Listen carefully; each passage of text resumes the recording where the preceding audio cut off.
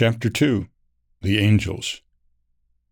Jesus Christ's role in creating all things is revealed in Colossians chapter 1, verse 16. For by him all things were created that are in heaven and that are on earth, visible and invisible. So part of what God created is the invisible realm. We do not know when God created the angels, but we know that it was before he created the earth. When God confronted Job near the end of his ordeal, he asked, "Where were you when I laid the foundations of the earth? Who laid its cornerstone when the morning stars sang together, and all the sons of God shouted for joy?" Job chapter 38, verses 4, 6, and 7. The Bible uses the word stars as a descriptive symbol for angels in several places. The terms stars and sons of God are used here as parallel terms for the angels. They are sons in the sense that each of them was created by God as a unique being. Like God's human creation, angels have intelligent minds with free moral agency, the freedom to make choices. This is an important point to keep in mind. But when God fashioned the earth, the angels were already in existence to witness the event. They were all elated and sang and shouted for joy. We do not know how long angels had been in existence before God created the universe and earth. Perhaps it was a short time. Perhaps it was millions of years. We also notice in this account, and elsewhere in the Bible, that God created angels to have emotions just as we humans have.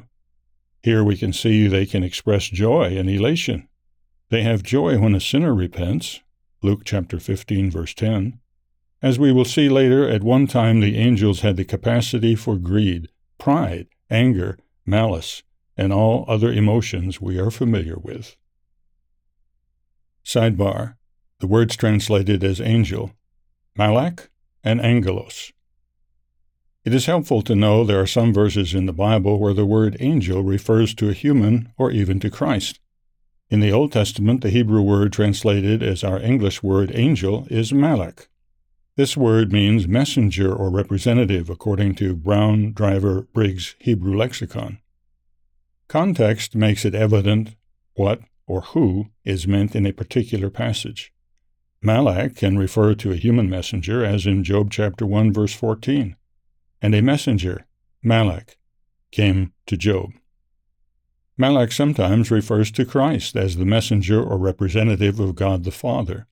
For example, in Genesis chapter 31, verses 11 through 13, it is clear that the angel, Malak, who spoke to Jacob was not a created angel, but the one who later came as Jesus Christ. Some translations capitalize the word angel when this is evident. Most often, Malak refers to a created angel, such as the one sent to assist the prophet Elijah. Suddenly an angel, Malak, touched him. 1 Kings chapter 19, verse 5. In the New Testament, the Greek word translated angel is angelos. Like the Hebrew word malak, the Greek word angelos means messenger, envoy, one who is sent, according to Thayer's Greek lexicon. Angelos typically refers to a spirit angel, such as in Luke chapter 1, verse 19, and the angel, angelos, answered and said to him, "I am Gabriel." Angels mightier than humans. Not only have the angels existed longer than human beings, they are also greater than humans in several respects. As the Apostle Peter said, angels are greater in power and might than humans. 2 Peter chapter 2, verse 11. In what ways are angels greater than humans? Angels are far stronger than humans. Consider the example of the angel who moved the heavy stone that covered the entrance of Christ's tomb and that had been securely sealed. And behold, there was a great earthquake, for an angel of the Lord descended from heaven and came and rolled back the stone from the door and sat on it. His countenance was like lightning, and his clothing as white as snow, and the guards shook for fear of him and became like dead men. Matthew chapter 28, verses 2 through 4. This and other accounts in the Bible tell us that angels can handle and move physical objects, even large objects. Estimates are that such stones weighed 1 to 2 tons. Notice another example in Acts chapter 5, verse 19, when an angel appeared to Peter and freed him from prison. But at night an angel of the Lord opened the prison doors and brought them out. Of course, measuring the strength of angels in human terms is problematic, because angels operate on a different level of existence from physical human beings. We shouldn't default to thinking of objects as too heavy or too big for them to handle. Suffice it to say that God gave them the ability to interact with our physical world in ways that would require superhuman strength for us to replicate. Angels can do supernatural things. During a later imprisonment, Peter was again freed by an angel. Now behold, an angel of the Lord stood by him, and a light shone in the prison. And he struck Peter on the side and raised him up, saying, Arise quickly. And his chains fell off his hands. Then the angel said to him, Gird yourself and tie on your sandals. And so he did. And he said to him, Put on your garment and follow me. When they were past the first and the second guard posts, they came to the iron gate that leads to the city, which opened to them of its own accord. And they went out and went down one street, and immediately the angel departed from him. Acts chapter 12, verses 7 and 8, and verse 10. Another example of a supernatural act is the angel's protection of Abraham's nephew Lot. When the men of Sodom were trying to break into Lot's house, the angels struck the men who were at the doorway of the house with blindness. Genesis 19, verse 11. Angels can be either visible or invisible to humans at will. This is evident in the above three accounts. As a side note, we see that they can also make their voices heard by humans. There are many other examples in the Bible where angels have appeared to humans and performed mighty feats. Also, spirit beings can appear to some people while remaining invisible to others nearby. For example, Numbers chapter 22, verses 22 through 27, records the incident of a donkey seeing the angel of the Lord, who was invisible to the donkey's rider, Balaam, and his servants. Also, 2 Kings chapter 6, verse 17 relates a time when the prophet Elisha was aware of a multitude of angelic beings all around him, and he asked that God would allow his servant to see them. Then the Lord opened the eyes of the young man, and he saw, and behold, the mountain was full of horses and chariots of fire all around Elisha. Angels are immortal. Although only God has inherent immortality and has existed eternally, He created angels to live forever. Not comprised of physical elements, angels do not require food to sustain their life, do not experience physical maladies or degeneration, and do not die. When explaining about the nature of humans who will be resurrected to spirit life in the future, Christ said, The sons of this age marry and are given in marriage, but those who are counted worthy to attain that age and the resurrection from the dead neither marry nor are given in marriage, nor can they die any more, for they are equal to the angels and are sons of God, being sons of the resurrection. Luke chapter 20, verses 34 through 36. His comment about those in this resurrection being equal to the angels refers to being given immortality. But we are not to worship angels. Even though angels are mightier than humans, we are not to worship them. God's second commandment states, You shall not make for yourself a carved image, any likeness of anything that is in heaven above. You shall not bow down to them. Exodus chapter 20, verses 4 and 5. This certainly includes angels. Sadly, angel worship or adoration is permitted or promoted in many Christian denominations. Ironically, almost all of these artistic portrayals are inaccurate. They do not match descriptions given in the Bible. See different types of angels below. Likewise, many churches and homes display pictures or figurines of angels, often serving as reminders to pray to an angel and to seek its favor, something explicitly forbidden in the Bible. The Apostle Paul said, Let no one cheat you of your reward, taking delight in false humility and worship of angels. Colossians chapter 2, verse 18. He was addressing Jews who had subscribed to a Gnostic doctrine that taught people to revere angels as intermediaries between humans and God. The Apostle John was overwhelmed when an angel told him astonishing truths about the future. And I fell at his feet to worship him. But he said to me, See that you do not do that. I am your fellow servant, and of your brethren who have the testimony of Jesus. Worship God.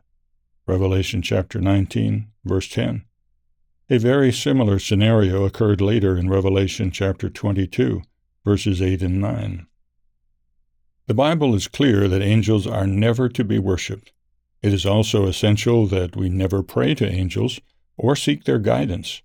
Some religions and movements, including parts of the New Age movement, will encourage people to seek help and answers from angels through cards or other methods.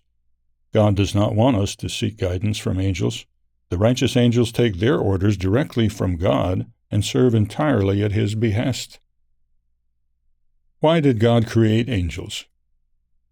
It seems God created angels to assist Him in carrying out His plans. This would have been true even before there was a universe, earth, or humans. Psalm 103, verses 20 and 21, shows that angels do God's bidding. Bless the Lord, you His angels, who excel in strength, who do His word, heeding the voice of His word. Bless the Lord, all you His hosts, you ministers of His, who do His pleasure. God created them on a level of existence far below Himself in power, authority, and ability. Another term we use to describe different levels of existence is kingdoms. For existence, there is the plant kingdom and the animal kingdom. Above the human level of existence is the angelic level, and the highest of all is the God level of existence. When God created humans, angels became involved in serving God and carrying out His plan for humans. King David said, What is man that you are mindful of him, and the Son of Man that you visit him? For you have made him a little lower than the angels. Psalm 8, verses 4 and 5. Yet God also inspired David to show this was a temporary arrangement. In verses 5 and 6 he continues, And you have crowned him with glory and honor. You have made him to have dominion over the works of your hands. You have put all things under his feet. Hebrews chapter 2, which quotes King David's words, then explains the meaning of David's statement. You have made him a little lower than the angels. You have crowned him with glory and honor, and set him over the works of your hands. You have put all things in subjection under his feet. Verses 7 and 8. The author of Hebrews explains in the second half of verse 8, For in that he put all in subjection under him, he left nothing that is not put under him, but now we do not yet see all things put under him. In other words, while we are human, we remain lower than the angels. But God's plan is for humans to one day be elevated above the angelic realm and have dominion over God's entire creation, and that is a vast creation. That future dominion will not be turned over to angels, but to humans who have entered the God family. For he has not put the world to come of which we speak in subjection to angels. Verse 5. In Psalm 104, David refers to angels as both spirits and ministers. God makes his angels spirits, his ministers a flame of fire. Verse 4. A minister is a servant who serves others. So, whom do angels serve?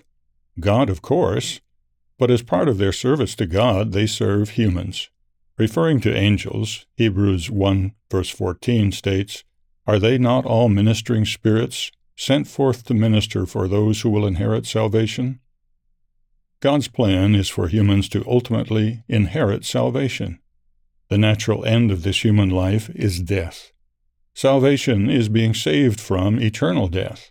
It is receiving from God immortal spirit life, being born by resurrection into the divine family of God. That family, currently comprised of only the Father and Jesus Christ, is above the angels, and yet those angels, even while knowing we shall one day rise above them, humbly and diligently serve us on God's behalf. Another difference between angels and humans is that God brought the angels into existence individually. They are not the result of marriage and reproduction. However, the human race, God's future spirit-born family, started with 2 humans and has increased as a result of reproduction. God designed the human kingdom to grow through marriage, conception, gestation, birth, and growth to maturity. Christ said, "For in the resurrection they neither marry nor are given in marriage, but are like the angels of God in heaven." Matthew chapter 22, verse 30. He was answering people who were trying to outsmart him with a hypothetical story about a woman who had had 7 husbands in this human life, asking whose wife she would be in the resurrection.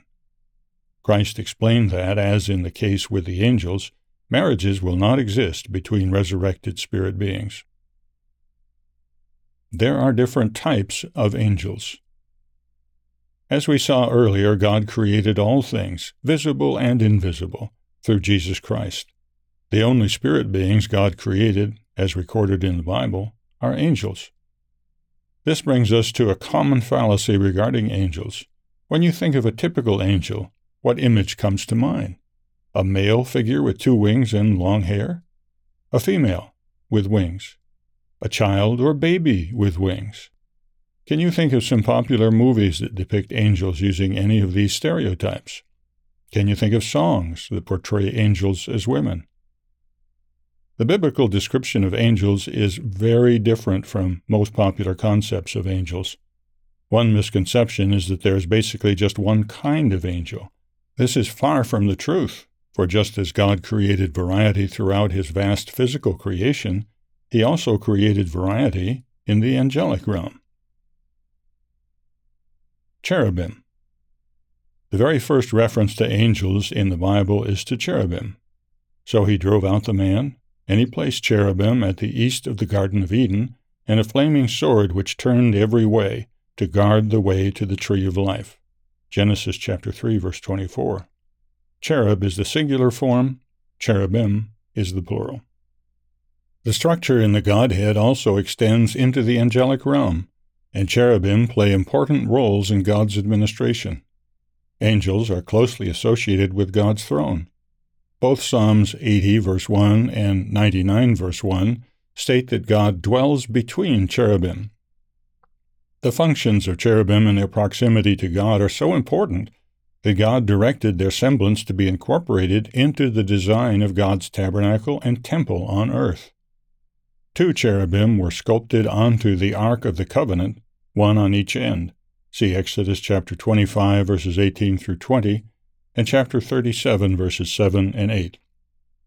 When the temple was constructed, 2 large sculptures of cherubim were situated inside the Holy of Holies. Their wings spanned the entire width of this inner room.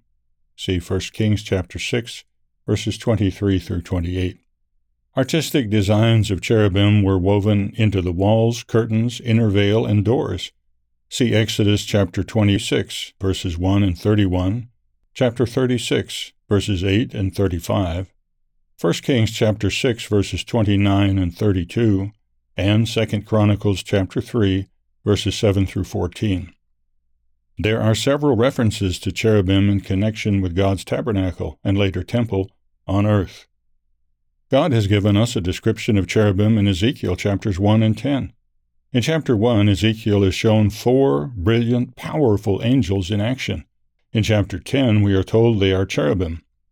"This is the living creature I saw under the God of Israel by the river Chebar, and I knew they were cherubim." Verse 20. In these 2 chapters, we have the remarkable description of this type of angel, and it is very different from popular depictions of a cherub. Ezekiel saw 4 cherubim, and this was their appearance. They had the likeness of a man. Each had 4 faces. Ezekiel chapter 1, verses 5 and 6. So besides their dominant appearance being the likeness of a man, they each have 3 other faces. As for the likeness of their faces, each had the face of a man. Each of the 4 had the face of a lion on the right side. Each of the 4 had the face of an ox on the left side. And each of the 4 had the face of an eagle. Verse 10. Notice that the spirit realm includes designs God later used in creating physical creatures. There are even many descriptions of horses in the spirit realm. See, for example, in 2 Kings chapter 2, verse 11, chapter 6, verses 15 through 17, Zechariah chapter 6, verses 1 through 7, and Revelation chapter 19, verses 11 and 14. Each cherub also has 4 wings. Ezekiel chapter 1, verse 6. Their wings stretched upward, 2 wings of each one touched one another, and 2 covered their bodies. Verse 11. The sound of these wings in motion is thunderous, like the noise of many waters, like the voice of the Almighty, a tumult like the noise of an army, and when they stood still they let down their wings. Verse 24. These are very powerful beings. Each cherub also has hands like those of a man. Verse 8. Their legs were straight, and the soles of their feet were like the soles of calves' feet. Verse 7. Ezekiel also mentioned another unique part of their makeup he called a wheel. No doubt Ezekiel found it difficult to describe these dazzling, otherworldly beings in human terms. Each cherub makes use of a wheel, with another wheel inside it. These wheels have rims that are full of eyes and awe-inspiring in their size. The Hebrew wording in Ezekiel chapter 1, verses 20 and 21 means that the movement of the wheels proceeds from the spirit residing in the cherub. In other words, driven by the spirit power of the cherub, his wheels move when he moves. The cherub does not turn or rotate. Instead, the orientation of his 4 faces remains unchanged, regardless of the direction he travels. Chapter 10, verse 11. Also, each cherub shines brightly and is filled with power, with lightning flashing out of him. Ezekiel chapter 1, verse 13. They can move very rapidly, in appearance like a flash of lightning. Verse 14. The locomotion of the cherubim is described as being significant in multiple verses. In Psalm 18, verse 10, David states that the Lord rode upon a cherub and flew. He flew upon the wings of the wind. See also 2 Samuel chapter 22, verse 11. And so Christ has, at least at times, been transported by cherubim. In connection with this, Ezekiel is shown what is apparently a more detailed description of this picture. The likeness of the firmament above the heads of the living creatures was like the color of an awesome crystal stretched out over their heads. Ezekiel chapter 1, verse 22. The word firmament is translated from the Hebrew word rakia, which is defined by Brown Driver Briggs Hebrew definitions as extended surface, solid, expanse, flat expanse, as base support, firmament. Ezekiel sees a flat, expansive surface or platform, awesome and dazzling in appearance, just over the heads of the cherubim. Let's continue Ezekiel's description. And under the firmament their wings spread out straight, and above the firmament over their heads was the likeness of a throne, in appearance like a sapphire stone. On the likeness of the throne was a likeness with the appearance of a man high above it. Also from the appearance of his waist and upward I saw, as it were, the color of amber with the appearance of fire all around it. And from the appearance of his waist and downward I saw, as it were, the appearance of fire with brightness all around. Like the appearance of a rainbow in a cloud on a rainy day, so was the appearance of the brightness all around it. This was the appearance of the likeness of the glory of the Lord. Verses 23 and 26 through 28. Ezekiel saw the incredible scene of the God of Israel, the Lord, sitting on a throne situated upon a platform supported by cherubim. Ezekiel saw this same dazzling scene again in chapter 10, verse 1. Many centuries earlier, Moses and other men saw the God of Israel on a similarly described throne and platform at Mount Sinai. Then Moses went up, also Aaron, Nadab, and Abihu, and 70 of the elders of Israel, and they saw the God of Israel. And there was under his feet, as it were, a paved work of sapphire stone, and it was like the very heavens in its clarity. Exodus 24, verses 9 and 10. Seraphim. Compared to what's said about cherubim, the descriptions of all other angel types are brief. The description of the seraphim is found only in Isaiah. In the year that King Uzziah died, I saw the Lord sitting on a throne high and lifted up, and the train of his robe filled the temple. Above it stood seraphim. Each one had 6 wings. With 2 he covered his face, with 2 he covered his feet, and with 2 he flew. Then one of the seraphim flew to me, having in his hand a live coal, which he had taken with the tongs from the altar. Isaiah chapter 6, verses 1, 2, and 6. We are not told how many there are, but like the cherubim, they are very near God's throne. In Isaiah's vision, they are above God's throne in the train of his robe. Also, they each have 6 wings, whereas each cherub has 4, and Isaiah says they each have a face, singular, and hands. 24 Elders. Before revealing details of end-time events to John, Jesus Christ showed him glimpses of his domain in heaven. In Revelation 4, John sees at least 2 other groups of angels identified as being close to God's throne. First is a group called the 24 Elders. Around the throne were 24 thrones, and on the thrones I saw 24 elders sitting, clothed in white robes, and they had crowns of gold on their heads. Verse 4. The only description we have for these elders is that each is dressed in white and wears a gold crown. 4 living creatures. And in the midst of the throne and around the throne were 4 living creatures, full of eyes in front and in back. The first living creature was like a lion, the second living creature like a calf. The third living creature had a face like a man, and the fourth living creature was like a flying eagle. The 4 living creatures, each having 6 wings, were full of eyes around and within. Verses 6 through 8. These differ from the cherubim in that each of these 4 angels has the dominant appearance of a single specific creature, a lion, calf, human, or eagle. Like the seraphim, they each have 6 wings. John saw them positioned around God's throne in heaven. The 24 elders and the 4 living creatures continuously worship God.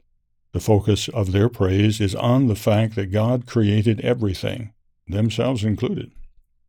Whenever the living creatures give glory and honor and thanks to Him who sits on the throne, who lives forever and ever, the 24 elders fall down before Him who sits on the throne and worship Him who lives forever and ever, and cast their crowns before the throne, saying, You are worthy, O Lord, to receive glory and honor and power, for you created all things, and by your will they exist and were created. Verses 9 through 11. The same scenario with the 24 elders and 4 living creatures is repeated in Revelation chapter 5, verse 8, chapter 11, verse 16, and chapter 19, verse 4. 7 Spirits of God. When John relayed to the church all that Christ showed him, he said in his salutation, Grace to you and peace from Him who is, and who was, and who is to come, and from the 7 spirits who are before His throne. Revelation chapter 1, verse 4. In addition to the 24 elders and 4 living creatures, John also mentioned these spirits in chapter 4, verse 5. And from the throne proceeded lightnings, thunderings, and voices. 7 lamps of fire were burning before the throne, which are the 7 spirits of God. John mentions them again in the next chapter. And I looked, and behold, in the midst of the throne and of the 4 living creatures, and in the midst of the elders, stood a lamb as though it had been slain, having 7 horns and 7 eyes, which are the 7 spirits of God, sent out into all the earth. Revelation chapter 5, verse 6. This verse is symbolic language for Christ, the Lamb, and 7 angels who are described as having uniquely special roles. They are positioned before God's throne, but they are described using metaphors in a way that no other angels are. John calls them both lamps of fire and eyes. In the symbolic portrayal of Christ, as a lamb having 7 horns and 7 eyes, the eyes are represented as very closely associated with Christ. We learn that it is apparently these 7 who stand before God who will blow the 7 trumpets in the future. Revelation chapter 8, verses 2 and 6. From their description as eyes, it appears they have a special responsibility in being dispatched around the earth as observers for Christ. Zechariah chapter 4, verse 10, adds information to this rule. For these 7 rejoice to see the plumb line in the hand of Zerubbabel. They are the eyes of the Lord, which scan to and fro throughout the whole earth. The time setting in this passage is the rebuilding of the temple.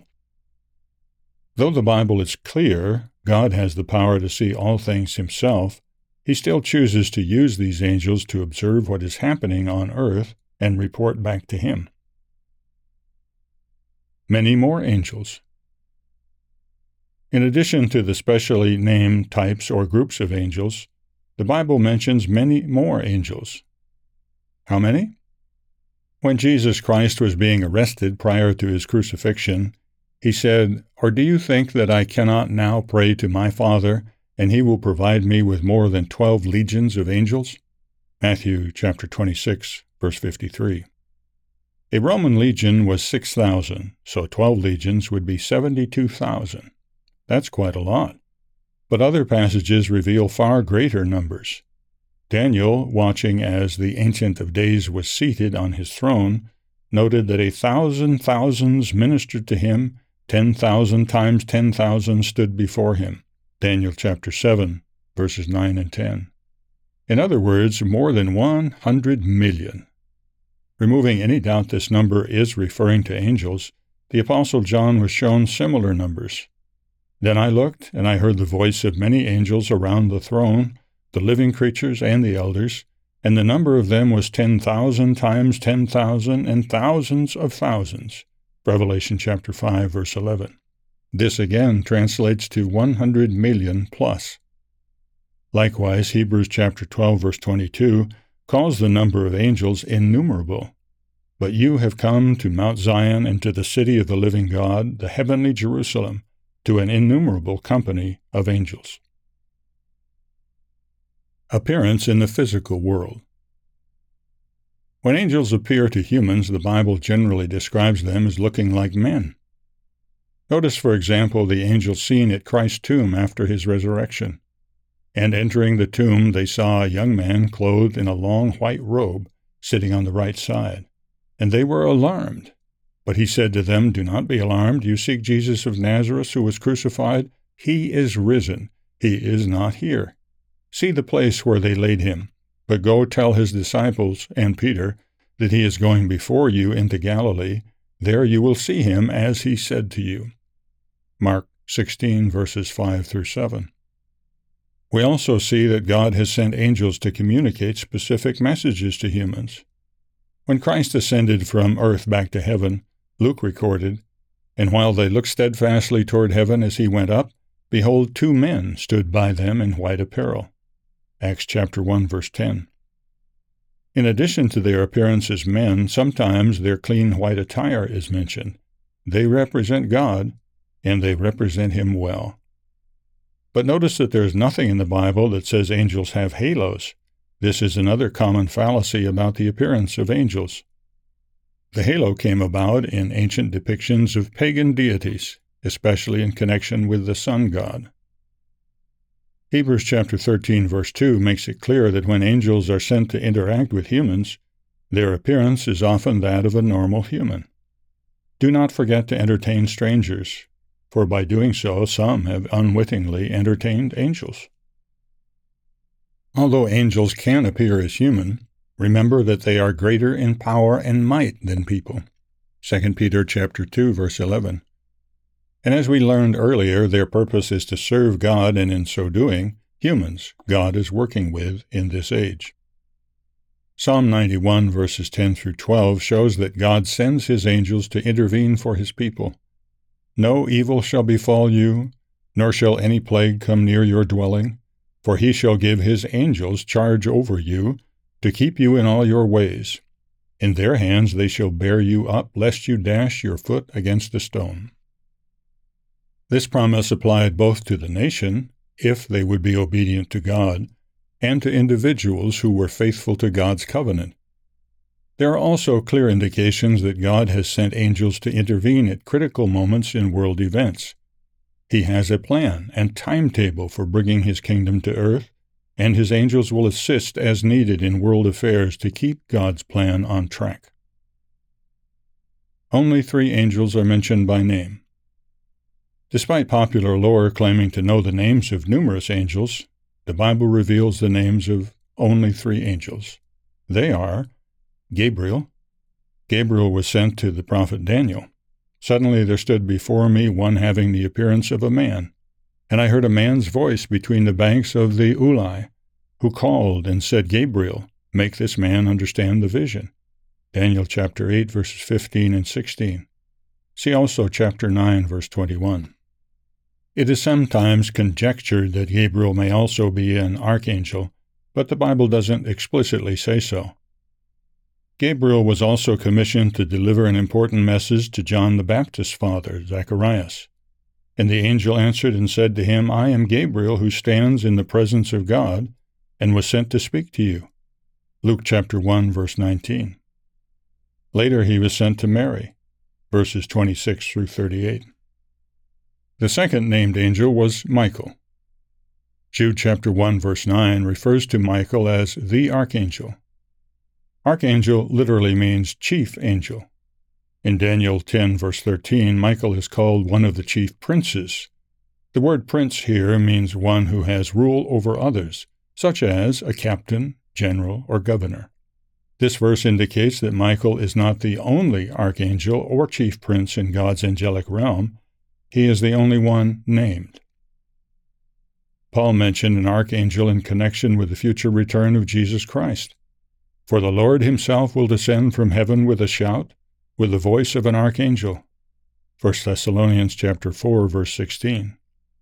Paul here simply says an archangel and does not give a name. Jude chapter 1, verse 9 is a remarkable behind-the-scenes glimpse into the invisible spirit world. Yet Michael the archangel, in contending with the devil when he disputed about the body of Moses, dared not bring against him a reviling accusation, but said, The Lord rebuke you. What was this about? After viewing the promised land from atop a mountain, Moses died, and God buried him in a valley, but kept the location of his grave undisclosed. Deuteronomy chapter 34, verses 5 through 7. Satan apparently had other plans. What exactly those plans might have been is unclear, but the grave could have easily become an object or location for false worship. Michael was dispatched to confront Satan, but in doing so, Michael did not say, I rebuke you. He appealed to God himself to rebuke Satan. In Daniel chapter 10, verses 20 and 21, an angel informed Daniel that Michael was the only other angel who was assisting him in fighting powerful spirit forces. The angel told Daniel, No one upholds me against these except Michael your prince. Daniel chapter 12, verse 1 also identifies Michael as having a special role during the future time of great trouble near the end of this age. At that time Michael shall stand up, the great prince who stands watch over the sons of your people, and there shall be a time of trouble such as never was since there was a nation, even to that time. It appears Michael will be involved in safeguarding God's people during this future, worst ever time in human history. Some erroneously equate Michael with Jesus Christ, considering them to be one and the same. As we saw in chapter 1, Christ is eternally God along with the Father, without mother, without genealogy, having neither beginning of days nor end of life. Hebrews chapter 7, verse 3. The angel Michael is one of the many spirit beings whom God created. The third named angel is Lucifer. The only other name of an angel in the Bible is found in Isaiah chapter 14, verse 12. How you are fallen from heaven, O Lucifer, son of the morning. The Hebrew word Hallel, translated as the Latin Lucifer, means light-bearer, shining one, or morning star. This was his original descriptive name, but his character later changed. Of the three angels named in the Bible, one is declared as having fallen, and two have not.